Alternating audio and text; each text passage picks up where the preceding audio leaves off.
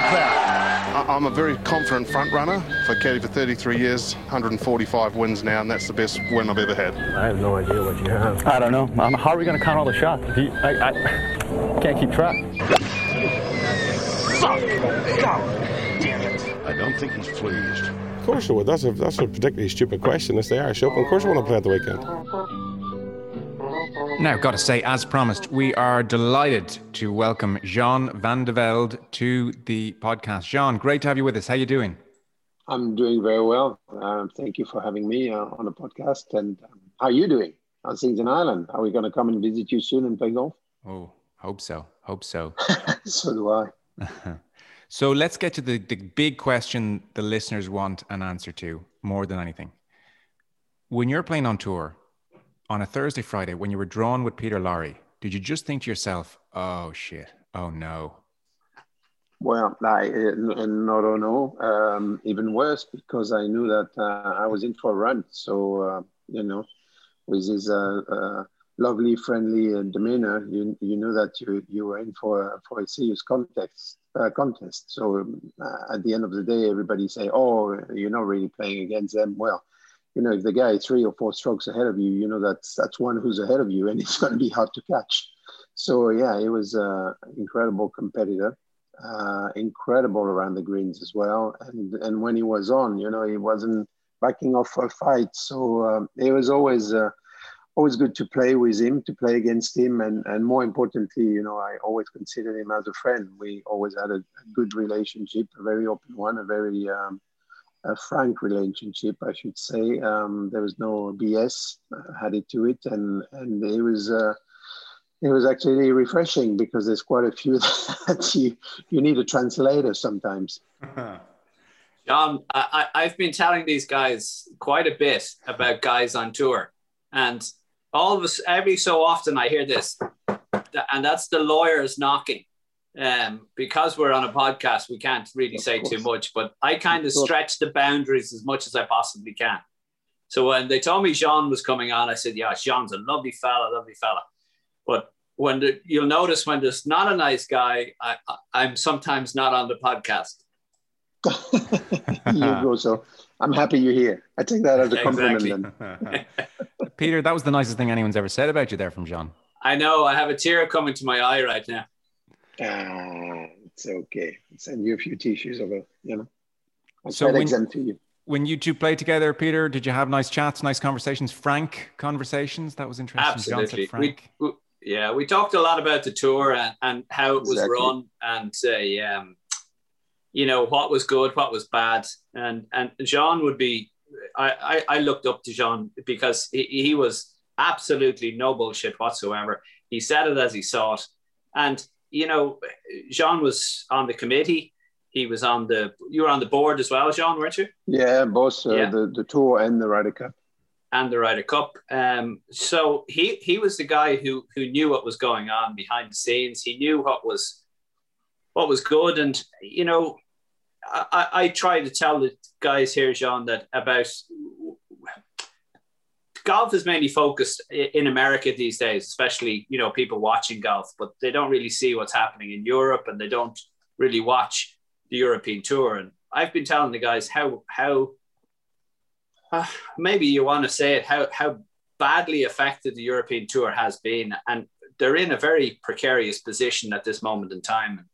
And the more that people understand that, the better, because they'll understand that, Europe or America is the only place to be right now.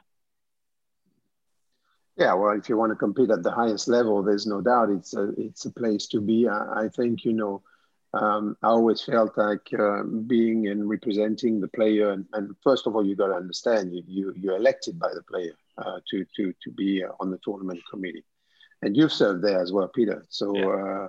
You got to be elected by the player from there in the tournament committee. You're elected by the tournament committee to represent the player again on the board.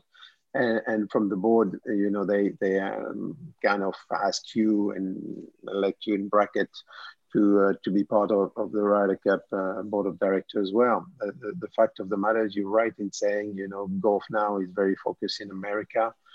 I think there's quite a few factors for that. I mean, the fact that They have over 25 million golfers in only one country. We know that it's a number one corporate sport. The number one corporate sport is golf in America. So there's a lot of interest, that is drawn to it.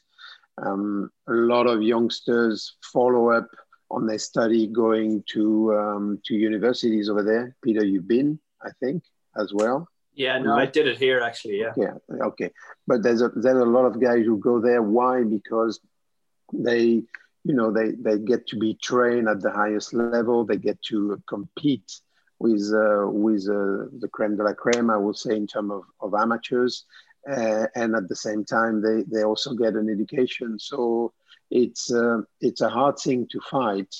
And they get groomed to play earlier on the PGA Tour, and you have to say, since the like of Luke Donald, even if Luke has played on both sides and took his membership on both sides, is more, I would say, Americanized than people of my generation. So this has been the shift. Before that wasn't the case. You take the Magic Five that we had: the Woodsy, Faldo, Langer, Lyle and Seve, and then Olazabal came in, and many others. But all those guys, they really started their life in Europe. They got married in Europe. They had children in Europe. They had the network in Europe.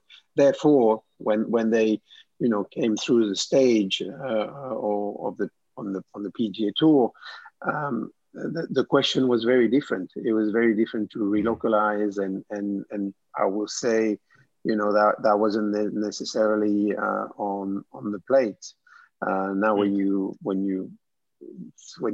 start and keep on studying in America, those guys they burst on the scene a lot quicker. I mean, you look at the age of the Hovlands and others. I mean, those lads are 20 years old, 22 years old, 23 years old. I mean, we were just starting to discover the job. Us, we arrived on tour and we basically started working on our golf game. Yeah. Before that, we were true amateurs. I mean, literally.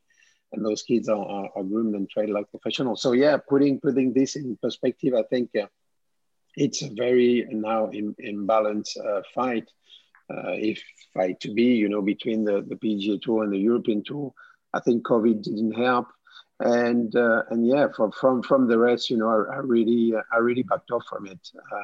When I was on tour, people were asking me, "You spend so much time, talking to players and representing them." And I said, I mean, it should be the same for all of us. You have a sense of duty. It's okay to take, but you have to give. And what was given to us was a fantastic toy, given by the old generation, by the Seves and Light, was a fantastic toy to express ourselves, to make a living out of it. And we were extremely fortunate with that. So at the end of the day, I always felt, and probably like you, Peter, we had that discussion that, our duty was to try to leave the toy as good and as well as possible for the generation to follow. So that's basically was the thought process. Now, in terms of discussion, we always had open discussion with Peter, and we very often we shared the same point of view, and when we didn't, we respected each other. I mean, it's okay to disagree. It's not because we disagree that you're necessarily right, as I used to say. But at least the discussion was out there, and that's what makes a healthy tour and a healthy relationship between the players. That was a short bit from our interview with golfing legend Jean Van de Velde. If you want to catch that full interview, you'll have to head over to otbsports.com/golfweekly to sign up to the Patreon account for $3.99 per month for all the exclusive Golf Weekly content every month.